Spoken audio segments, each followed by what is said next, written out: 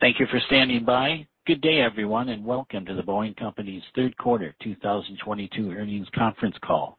Today's call is being recorded. The management discussion and slide presentation, plus the analyst question and answer session, are being broadcast live over the Internet. To ask a question on today's conference, please press the digit 1 followed by the digit 0 on your touchtone telephone. Again, it is 10 for questions.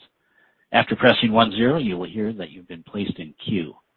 Pressing 10 again will take you out of queue and may prevent you from being able to ask a question.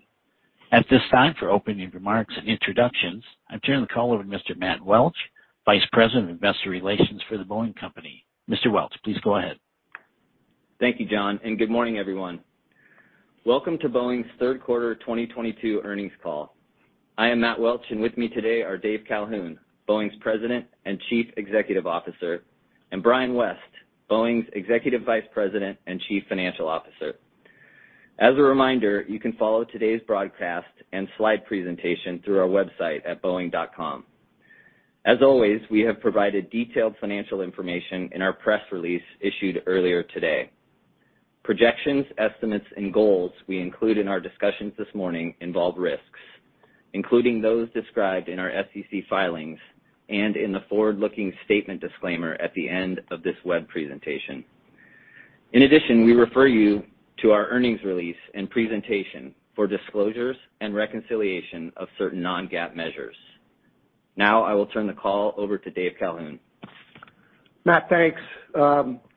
Welcome to everybody. Thanks for joining us. I will acknowledge up front that our plans for the investor conference middle of next week, we're looking forward to them. We hope we can give some guideposts for the forward look in the Boeing Company. So many of our comments today will be a little shorter than usual and focused strictly on the quarter.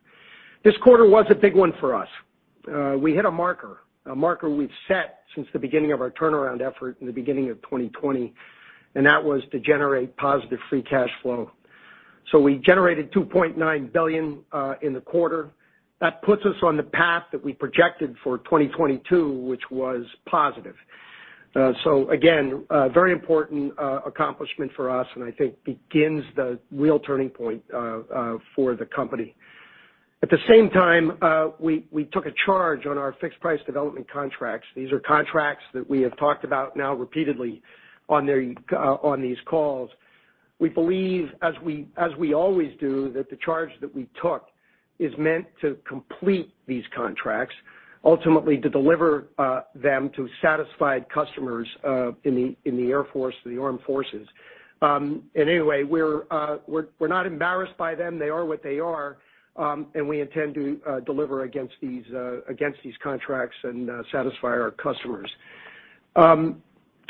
Without a doubt, and you've heard it from all of the earnings calls over the course of the week, the supply chain, inflation, labor shortages, macroeconomic challenges are challenging for everybody. That is reflected in these third quarter calls. Again, the charges in our fixed price development world, et cetera. All of that's embedded. We're not anticipating or suggesting that the supply chain world is going to get much better in the near term. We expect it will continue to be challenged over the course of 2023. One of our problems is not demand. Demand is very strong. It's strong across the portfolio of products, and it's strong across the world with all of our customers. Why? Because their demand is strong. Bookings in pretty much every geography is strong, with the exception of China. But also there are concerns about the very supply constraints that we're all referring to, sort of force them to want to get in line and get their orders in so that they have the lift they need as the world returns to some normal state. What's our job in this supply-constrained world? Well, in the factories, we don't push the system too fast. We slow down when we have to, and we try not to compound problems that may arise from the supply chain or from our own shops. We've added more than 10,000 people this year, and we're investing in training and development to accelerate their experience curve and improve our productivity over time. And we're driving stability in the supply chain. We've introduced all kinds of on-site technology, digital tools to watch what they're doing, but also we've added people to those organizations that are more challenged than others, and we've increased inventory safety stock wherever we can. Truth is, it'll still take time to normalize, and our objective in the investor conference that lies ahead is to give you that projection as to how and when we think that is likely to happen. Despite the challenges, I'm very pleased with the progress broadly. Our 787 deliveries have returned. It's a reflection on us focusing on the right things. Strict conformance with respect to our manufacturing processes is very important. We've gotten it right, and the delivery process has started, and so far, so good. On the 737 MAX return to service, again, philosophy is one at a time. 1 million revenue flights, exceptional schedule reliability. That's what we've experienced, and that is why the folks who have leaned into the MAX continue to lean into the MAX and continue to place orders with us. In total, over the quarter, 227 orders for airplanes, WestJet, UPS, Cargolux, China Airlines, just a few. Again, very strong. You probably have seen today Alaska has upped their commitment to the MAX, and we greatly appreciate it from all of them. In a strong demand and yet supply-constrained world, our inventory, the finished goods inventory that we have, is an asset, not a liability, and we use it to de-risk that delivery outlook. And as for China, we continue to de-risk. That's been our objective. We still would like to deliver airplanes to China. We continue to support our customers. We continue to support the regulator. As we all know, the COVID restrictions and policies in China have reduced demand for airplanes in general, and we hope that is what is restricting the acceptance of the airplanes that they have on our tarmacs. But we also are clear-eyed about the geopolitical risks that are out there, and we are not going to impart new risks on our investors. And we believe we can de-risk what we have. We're progressing on our development programs, the -7, the -10, the 777-9, and the -8 freighter. All of these are progressing well. As everybody knows, we are up against a deadline here at the end of the year.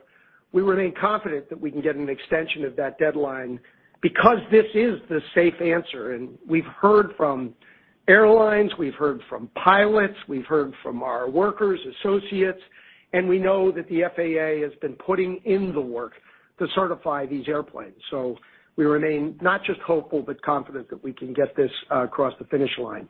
And then those airplanes, as many of you know, complete that narrow-body portfolio in a way that allows us to compete head-to-head with our important competitor, Airbus.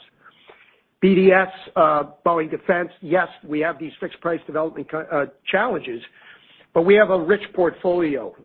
We delivered 4 MH-139 Grey Wolf test aircraft to the U.S. Air Force.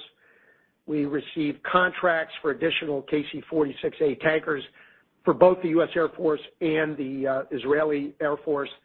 And despite the challenges on our real development programs, the tanker T-7 and MQ-25, we still remain confident in their long-term success and contribution to our cash flow. And then Boeing Services, BGS, just another very strong quarter. They're trying to keep up with demand the best they can. They delivered their 100th contracted 737-800 Boeing freighter conversion to AerCap. We've got key awards in both commercial and defense customers, and things are going well, and the margins continue to expand. And then finally, we have not stopped investing in our foundational capabilities. We had some pretty good examples of that over the course of the quarter. We opened 3 advanced facilities across the country: composite fabrication, additive manufacturing, and an important autonomy investment alongside MIT just in Cambridge. Also very excited about Wisk's unveiling of the world's first autonomous, self-flying, 4-seat, all-electric vertical takeoff and landing air taxi. There's a very bright future ahead for that. And with respect to autonomy and its advancement in the world of certification, it's a very, very important part of our strategy. We're making great progress. I feel good about our turnaround. I do think the cash flow numbers in the quarter are, in fact, a marker for us. We've been focused on it. We will continue to manage the company on the basis of the cash economics that we support our investors with, and that'll be that. I'm happy to turn it over to Brian now for some color on the quarter. Thanks, Dave, and good morning, everyone. Let's jump right in. Cash flow, as Dave mentioned, is our primary financial metric, and it was positive in the quarter. Operating cash flow was $3.2 billion, and free cash flow was $2.9 billion, both up pretty significantly versus both prior year and prior quarter, essentially driven by higher deliveries and some receipt timing. Revenue earnings both impacted by charges in our defense business, where we took a $2.8 billion hit across 5 fixed-price development programs, which I'll go into. The macro environment challenges that Dave described required us to make certain adjustments, including a reassessment of future period cost forecasts. These adjustments are important to our go-forward momentum as we de-risk our defense portfolio and move to more predictable performance. We still think about our performance in 3 parts and are positioning ourselves for an improving trajectory. First, we have reached important milestones across the business and made progress on commercial deliveries with the resumption of the 787 in August. Also, the 737 MAX return to service is largely complete, and we're de-risking the near-term delivery skyline for China. Next, we've started to see improvement in our primary financial metric of free cash flow. This third quarter performance puts us on track to be positive for both the second half and the full year of 2022. And finally, as we look to 2023, our operational and financial performance should continue to improve. The acceleration will not be as significant as previously anticipated, and our path to recovery is taking a bit longer than expected, driven by the challenging macro environment. The longer term, there is a significant opportunity for our company to return to sustainable growth. As we liquidate the 737 and the 787 inventory, we improve execution on a de-risked BDS portfolio and achieve certification on the MAX, -7, the -10, and the 777X development programs. We look forward to sharing our plans at our investor conference next week. Before getting into the financials, I want to make a few points on the current business environment. Slide 3. While the turnaround is taking a bit longer, one thing that remains strong is demand for airplanes, as the commercial market recovery is playing out better than expected. We still see overall passenger traffic returning to 2019 levels in the 2023 to 2024 timeframe. And although the economic indicators point to challenges ahead, this demand has proven resilient.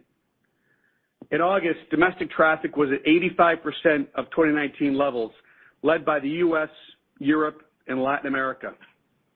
Going forward, the recovery will be driven by China domestic and international traffic, which remain below 2019 levels at 62% and 67% respectively. In aggregate, commercial passenger traffic was at 74% of 2019 levels. So even with economic headwinds, we see the strength of demand continuing as air traffic recovers to its historic levels. In defense and space, we see solid long-term markets both domestically and internationally. In the U.S., there's broad support for increased defense spending in Congress to meet current challenges. And internationally, ongoing global tensions are driving our partners and our allies to announce plans for increased spending and additional capabilities for national defense, and we're working hard to support their needs. In services, our business is well positioned with a broad set of offerings and will continue to benefit from the growing commercial fleet, a robust cargo market, and increasing defense budgets. Turning to the supply chain, constraints continue to impact production in both our commercial and defense businesses. On the commercial side, we're focused on a few key areas, namely engine deliveries, which is the primary constraint to 737 production rate stabilization and subsequent increases. Customers are counting on us to resolve the situation with our supply chain partners, and we will. We're taking actions to mitigate these impacts and support the supply chain, and as Dave described, We've increased our on-site presence at first-tier and sub-tier suppliers to support work movement and address industry-wide shortages. And we're utilizing our own internal fabrication for surge capacity and managing safety stock inventory levels and increasing where necessary to protect risk.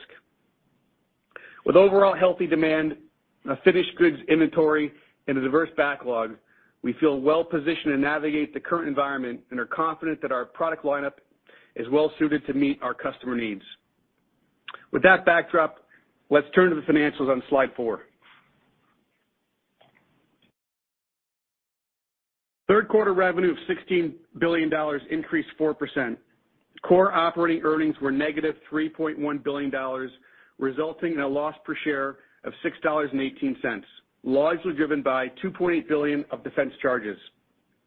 We generated $3.2 billion of operating cash flow, a significant improvement from the same period last year, primarily due to higher commercial airplane deliveries and favorable receipt timing. Also, similar to the same period last year, we benefited from a tax refund of $1.5 billion in the quarter.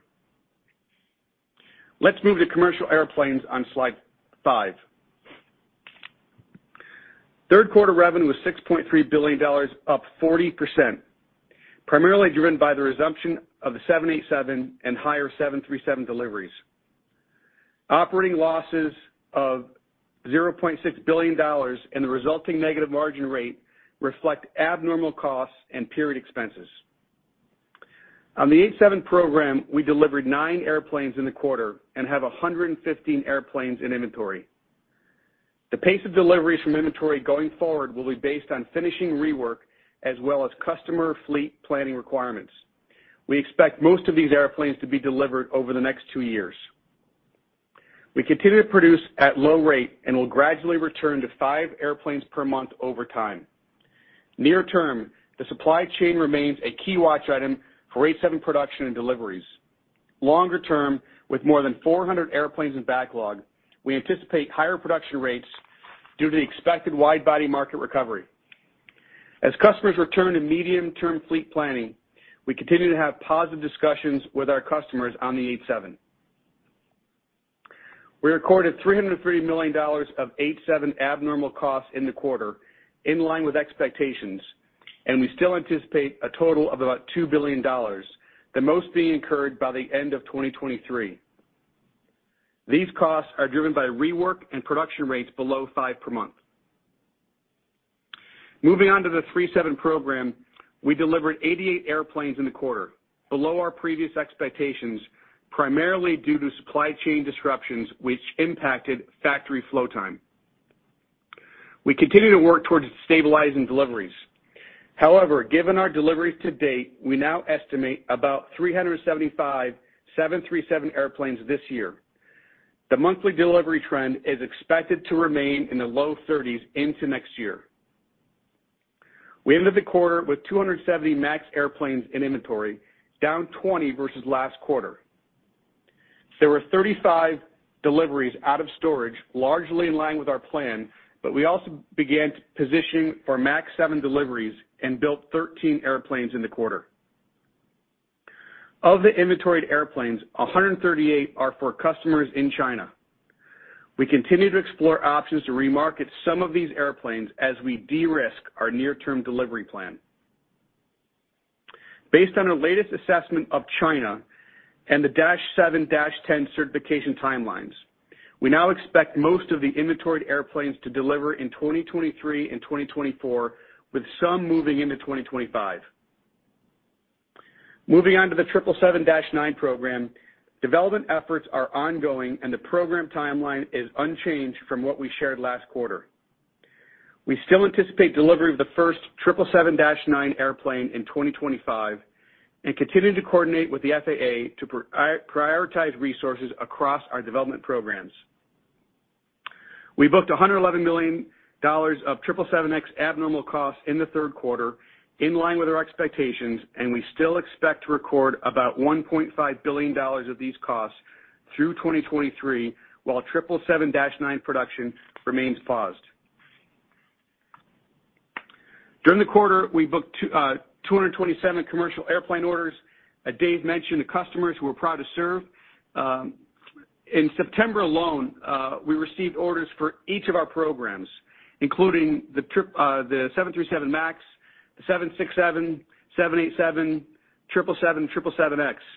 And at the end of the third quarter, we had over 4,300 airplanes in backlog, valued at $307 billion. Let's now move to Defense, Space, and Security on slide 6. Third quarter revenue was $5.3 billion, down 20%, and operating margin was negative 52.7%. Results were driven by approximately $2.8 billion of losses on certain fixed-price development programs. KC-46A and VC-25B made up the bulk of these charges at $1.2 billion and $766 million, respectively. We also recorded losses on the T-7A, MQ-25, and commercial crew programs and saw pressures across other programs. These losses reflect a comprehensive review of program financial estimates. While some changes resulted from new information or developments during the quarter, others were the result of our most recent assessment of estimated future performance. Adjustments were primarily due to higher estimated manufacturing and supply chain costs, as well as technical challenges, which are expected to continue longer than anticipated. The cash impact of the losses we've recorded year to date are now heavily weighted in the near term, resulting in a cash flow usage at BDS for both 2022 and 2023. While current performance doesn't reflect where we'd like to be, for sure, we're focused on driving execution stability. These programs have an outsized impact on BDS margins and will be key to margin recovery in future periods. On the demand side, we received $5 billion in orders during the quarter, including tanker awards from both the U.S. and Israel, resulting in BDS backlog of $55 billion. Additionally, the Apache helicopter has been selected by the Polish military. Now let's turn to Global Services results on slide 7.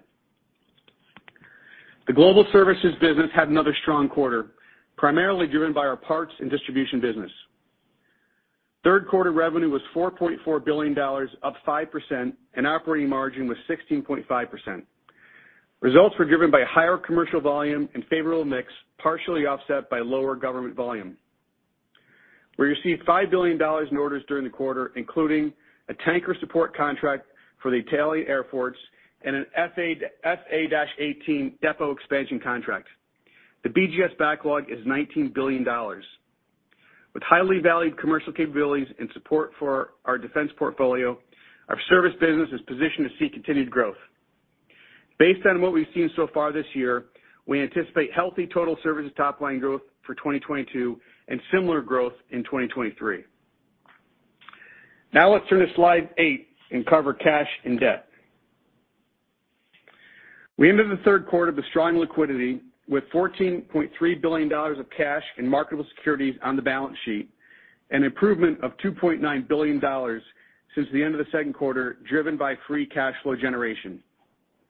During the quarter, due to our improving cash flow and business outlook, we chose to reduce the size of our revolving credit facility capacity from $14.7 billion to $12 billion, which remains undrawn.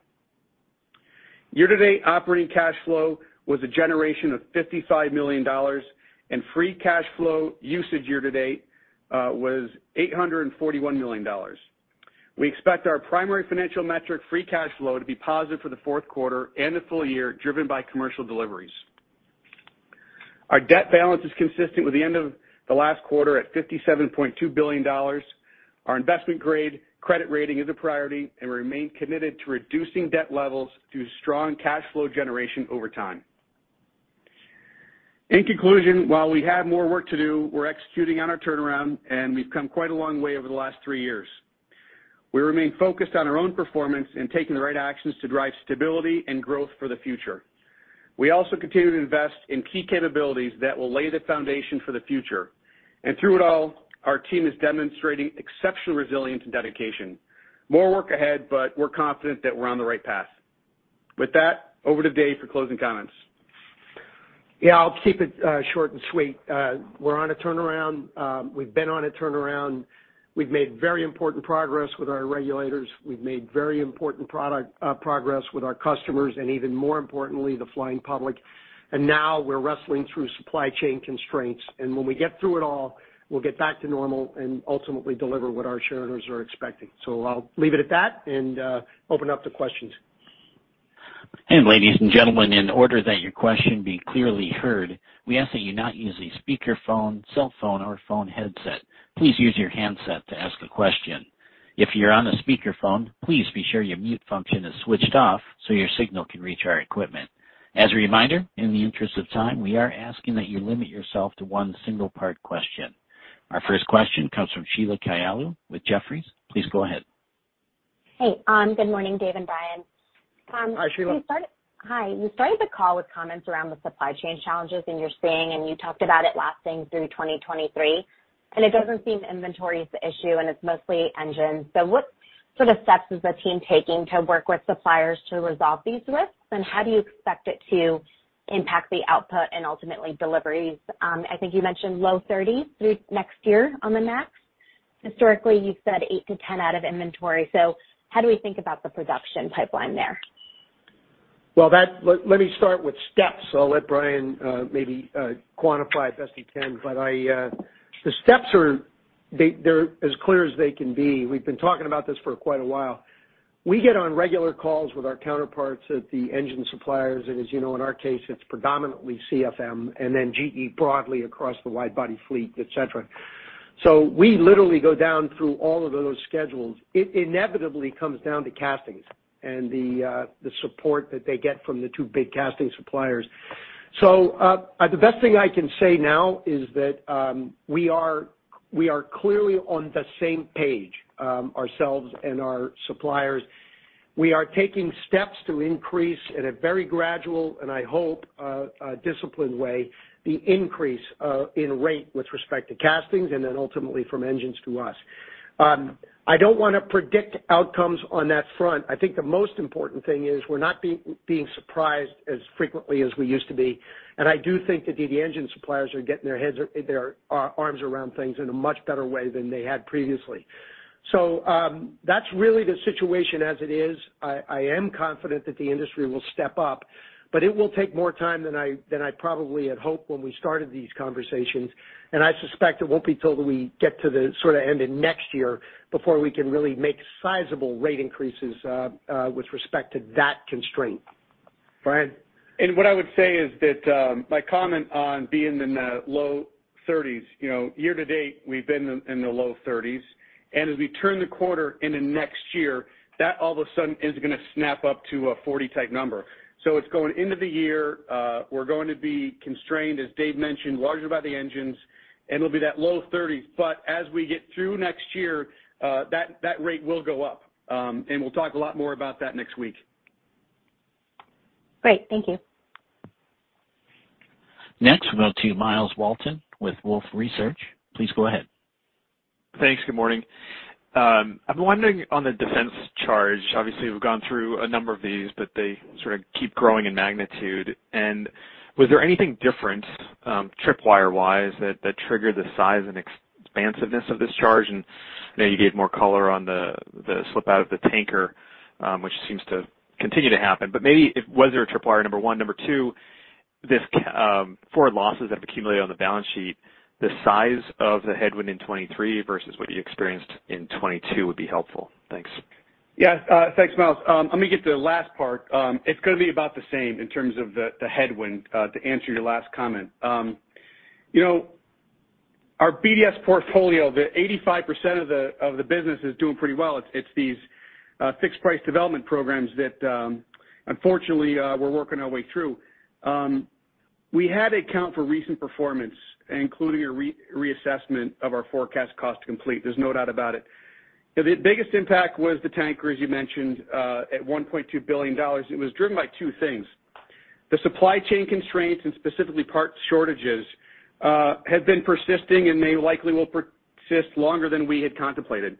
And then two, this labor instability. As you know, all airplane programs contemplate a learning curve improvement over time. and we adjusted our assumptions because labor stability is an issue that is likely to continue into the future. We can hire, it's getting the workforce trained and up to speed that we had to account for in this particular period. We applied the similar framework to the VC-25B, where the labor stability issues are magnified because of the requirement to get security clearances.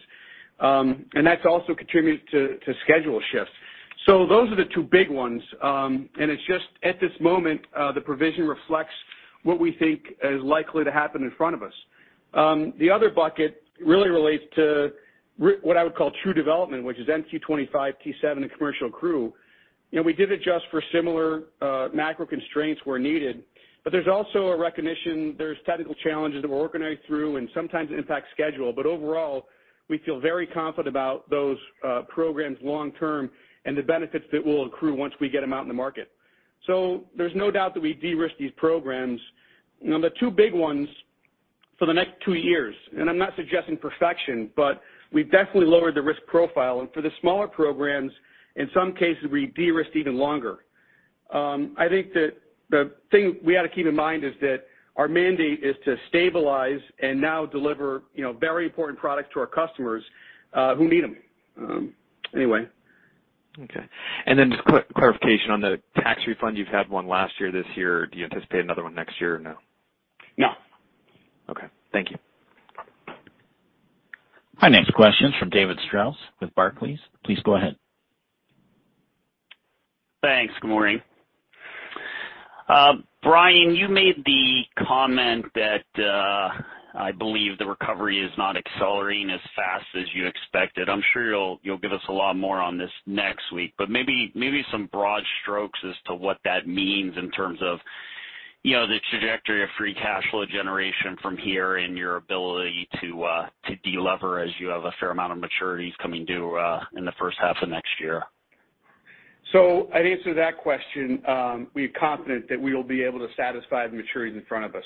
We'll talk a lot more about that, but given the fact that where we ended the quarter with our cash balance, $14+ billion, plus being able to be cash flow positive in the fourth quarter, that's not a concern. In terms of the rate of change, you know, we have a supply chain, as Dave mentioned, that we've been dealing with, and it's been reflected in our commercial deliveries through the course of the year. And we're working our best to stabilize and get more predictable. But while it may not be quite the rate of acceleration going forward, momentum's going to improve. It just could take a bit longer, and we're going to share a lot more about that with you next week. But in terms of our liquidity position and what's in front of us, high degree of confidence. Okay, quick follow-up. The airplanes that you have in inventory for China, how many of those have you remarketed at this point? Well, there's active discussions with customers about that topic. More to come in terms of things getting finalized, but it's an active discussion so that we can, you know, no longer defer that decision and actually start to think about how we liquidate that in terms of working capital improvement and cash flow. More to come, and we'll keep you updated. Thanks very much. Next, we'll go to Peter Arment with Baird. Please go ahead. Yeah, good morning, Dave and Brian. Hey, Dave, maybe I could just circle back on the China question that David was just talking about. Have you seen any kind of positive movement from customers over there regarding, you know, wanting the MAX? And you know, right now you're up to 51% of the stored fleet is tied to China with 138 aircraft. And just how you're thinking about that, because that obviously that percentage is going to continue to grow. Thanks. Yeah, so I'll start with my hope. My hope is that these two big geopolitical forces get together and endorse free trade again, and that COVID policy ultimately lightens sometime in the future in China so that they can take more deliveries of airplanes. So we're going to keep supporting our customers, keep supporting their regulator every step of the way, but we are also going to take steps to de-risk. I have not gotten a single signal, and I'm surprised by it, that they're going to take deliveries in the near term. So we are going to continue. We have begun, and we're going to continue to remarket these airplanes as we move forward, and we're confident that there's a market for it. not a little market, but a big market. In some ways, there are a lot of ways we could take advantage of it. I would prefer not to take advantage of it. I'd prefer to just reinstate deliveries with our China customers. But anyway, that's the course we're on. It hasn't really changed much, but it is really hard for me to find signals that things are going to change in China and move in our direction. So hopefully that'll give you everything you need here in terms of the way we're likely to move. And just as a follow-up, Brian, just the 8 to 10 out of storage, is that still a good number on a monthly basis? Thanks. Yep. Thank you. Our next question is from Ron Epstein with Bank of America. Please go ahead. Yeah. Hey, good morning, guys. Thanks for the time. You mentioned on the call that your primary focus metric is going to be free cash flow. In the past, focusing on free cash flow got the company to where it is today. That didn't end very pretty. How are you viewing that differently than how it was viewed in the past? I mean, Dave, you were on the board when a lot of these decisions were made in the past. So, how are you going to view this cash focus different than you did? Call it 5. Yeah, Ron, I'm not going to comment on the past. I'm not sure that's helpful to anybody. Our need to focus on free cash flow as a result of having taken a significant amount of debt on in light of the crisis that we had, some self-inflicted, some definitely COVID-related as it relates to the marketplace and all the things that we've had to contend with. So we took on a lot of debt. Shareholders told us it would be great if you got rid of that debt sooner rather than later. And so we've been focused on free cash flow. It is a great metric, period, in terms of how we measure all of our people and the work that we're doing. It does not suggest that we have stopped investing in new capabilities that will ultimately differentiate this company and bring it right back to the leadership role it's always enjoyed. So I'm probably not going to take the bait. I do have confidence that we are doing exactly what we need to be doing, and the free cash flow metric is a very clear indicator of performance, not just in the near term, but also the medium and long term. So I'm sorry, but that's the answer. No, that's fine. And if I may, just a quick follow-on. Of the 787s you have in inventory, can you give us a sense on how many are ready to be delivered? How many have to be de-pickled? How complicated a process that is? Well, thanks, Rod. They all have to go through a prescribed set of rework. We've been very clear on that, and we've contemplated what that is going to take. And now it's up to our great team in Charleston and in Everett to get that work done. And it's going well. It's early innings, but it's going well, and we have high confidence that they will get done what they need to do to get those inventoried airplanes in the customer's hands over the next 2 years. Great. Thank you. Next, we'll go to Seth Seifman with J.P. Morgan. Please go ahead. Thanks very much, and good morning. I just wanted to dig in a little bit more on this issue of engines and castings. LEAP deliveries were up significantly in the third quarter, and it sounds like they see things getting better. Haven't gotten the impression from Airbus that they're expecting quite the pressures next year that you are. It seems like they expect that things are getting better. Is that because most of the LEAPs are going there, and you guys have to wait longer, or is there more to it, or are these increasing CFM deliveries, is that not really enough to help you guys? Yeah, so just in context, things are getting better. They are getting their hands around things, and they're beginning to project forward. The real issue for us is simply, when I refer to constraints, it's because we have such huge demand for the airplanes that we wish we could do double the rates. That is why we will refer to this as a constraint and a difficulty. The measurement of where engines are going with respect to Airbus versus us is the easiest thing in the world to measure, and so we're well aware of it, and we don't see any indication that one's being favored over another. And then with respect to maybe suggestions that they're not having any trouble, that's not what the industry tells us, and frankly, that's up for them to explain and to all of you, and I'm sure they will. So I'm not worried about this as the industry favoring one over the other. It's too easy for both sides to measure and to hold people accountable. And yes, it's improving, but it's nowhere near where we all want it to be because the demand on our airplanes is just so strong.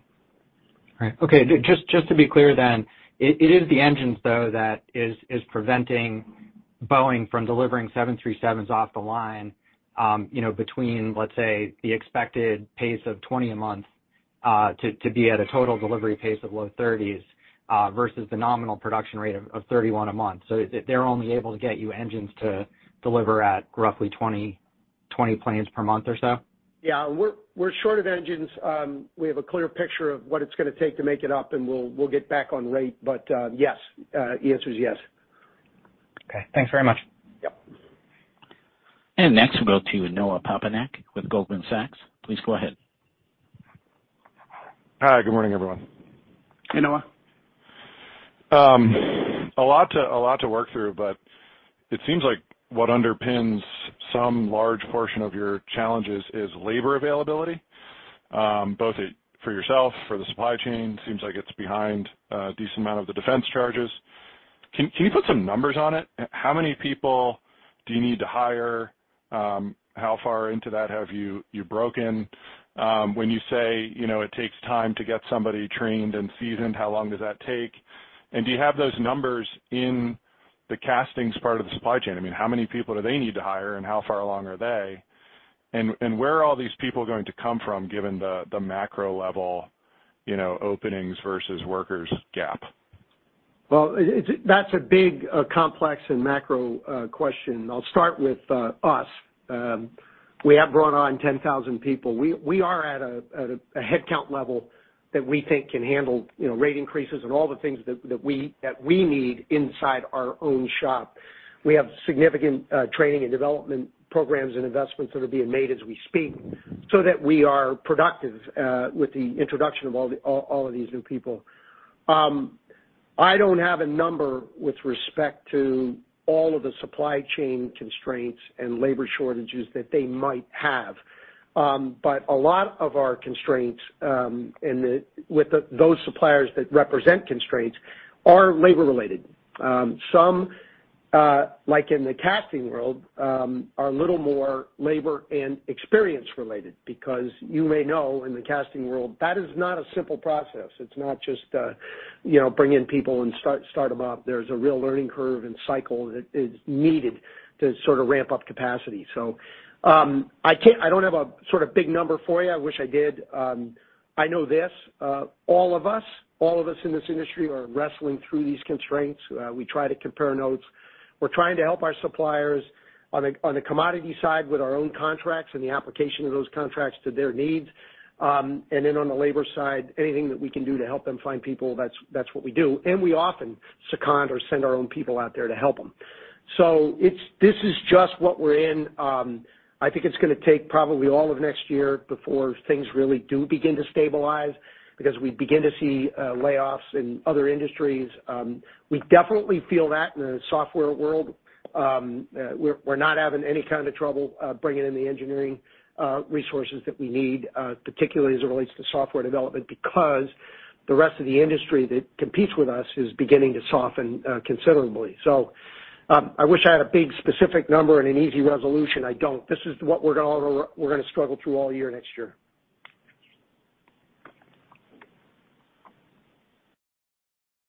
Our next question is from Rob Spingarn with Melius Research. Please go ahead. Hi, good morning. Rob. Dave, a couple for you. You've said numerous times today that demand is not the issue. So I was going to ask if you could talk about the developing wide-body cycle and the environment for that. And could it mitigate some of the narrow-body issues in China, in other words, selling wide-bodies into China? And how might that influence your rate plan for 87 and 777 freighter? It's a great question. Number one, the wide-body world is heating up. There are some significant orders out there that we're all competing for. So that's just a reflection of the markets that are returning, largely international based, but a lot of domestic carriers as well. So anyway, big, robust. The answer on China is just as you're suggesting, and the premise that underlies it, which is That is the airplane they're going to likely need from us more than any other. They don't have a domestic alternative, and I don't believe that a single provider from France can meet those requirements. So, and we do get orders, but they're I put them in the incremental category for airplanes, large wide bodies, freighters in particular, from China. Does that ramp up? It's not something we're counting on, but it could. And if it does, that'll compete for a very crowded skyline. So again, if China really does rebound and we can get the geopolitical tensions to calm down somewhat, that's going to present another challenge for us on the demand and the supply front, but one we would welcome and probably be upside to whatever guidance we provide next week. Okay, and just to clarify, slightly different topic, how does this BDS review differ from prior reviews? How confident are you that you've captured everything here? Yeah, well, I'll start, and then I'll let Brian and Diane to talk. So the best, fact set that we can give is, number one, we're getting closer to the end of these programs. So we're getting work done. We know more. We see more. We're also running out of time with respect to learning curves. There's no time to develop learning curves. They take a couple of years. We don't have a couple of years.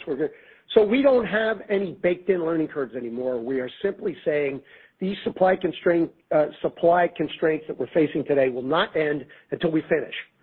So we're trying to assess these programs with real clarity and realism with respect to what we're experiencing now and not projecting significant improvements in the future. So it's, for me, that's sort of the set around it. It's definitely the way we went into it, and of course, Brian has been through every little detail. So Brian, I'll let you add.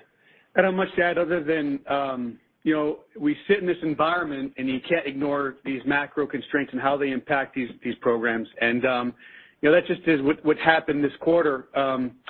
But the thing that we've done our best to do is de-risk. And de-risk, as Dave mentioned, some of these assumptions and future cost forecasts. So we like where we closed the quarter of our position. We do it every quarter, and we feel confident. This particular quarter, it really was to recognition of the very rapidly changing environment that it's persistent, and can't assume it's going to get better anytime soon. Thank you both.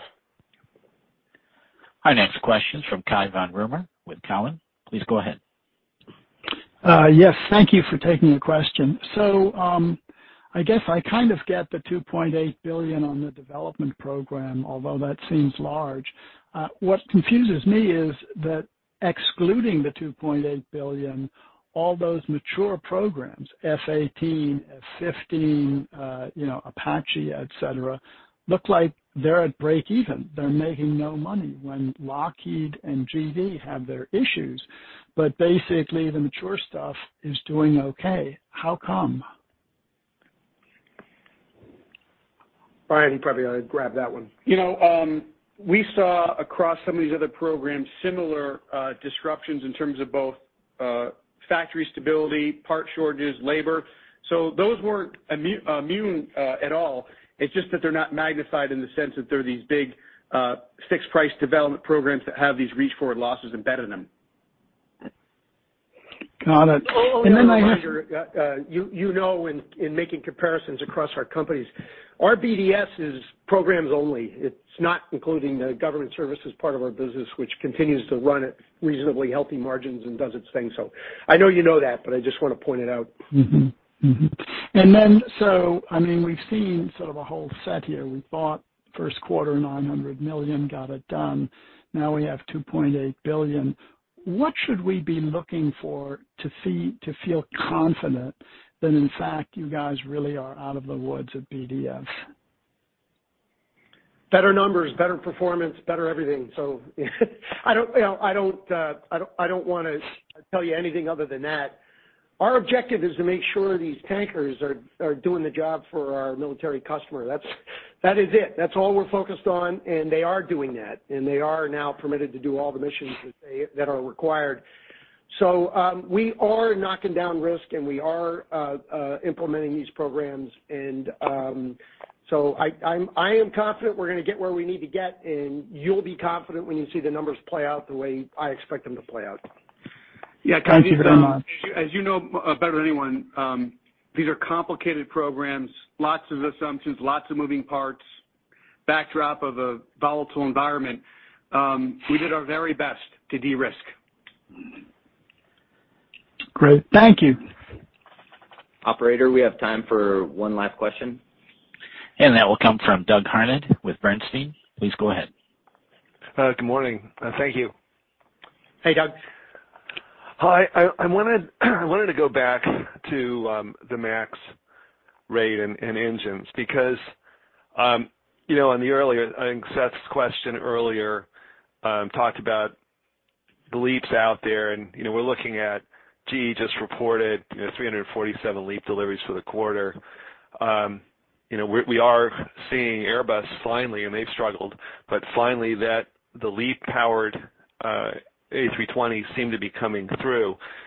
If we look at the numbers and you at sort of the target production rate of 31 a month and look at what Airbus is doing, it seems like CFM is finally getting there. And then on top of it, we know that, well over 100 LEAPs were delivered ahead of production before. So I'm just trying to understand how the engines can be the main constraint here. Is there another issue that's also slowing down the delivery rate or the production rate? Doug, no. I can try to reconcile numbers. All I can tell you is I personally witnessed alongside my counterpart at GE reconciliation of the engines we need to deliver the airplanes and the engines they're producing on weekly rates. And so we have a gap, and we got room to make up, and we're going to get there, but it's going to be at a constrained rate, and we know that, and that's what we're trying to factor into our forward looks, and that is what you will see when we get together next week. So there is no other constraint, Doug, with respect to our rate projections and others. There are lots of weekly constraints that just simply impact the stability of the line, but they are not going to be rate limiters, either short-term or long-term. It will boil down to engines and the competition for castings between Pratt and CFM. And then if I can just follow with one more thing, which when you guided early in the year to positive free cash flow for the year, was that including the assumption of this tax benefit that we saw this quarter? Because just wondering if you're thinking about positive free cash flow still in the absence of that sort of $1.6 billion additional benefit here. It was contemplated, Doug. Okay, so that's part of the outlook you had. Okay. Sure. Okay, great. All right, thank you. Yeah, thanks, Doug. All right, that completes the Boeing Company's third quarter 2022 earnings conference call. Thank you all for joining.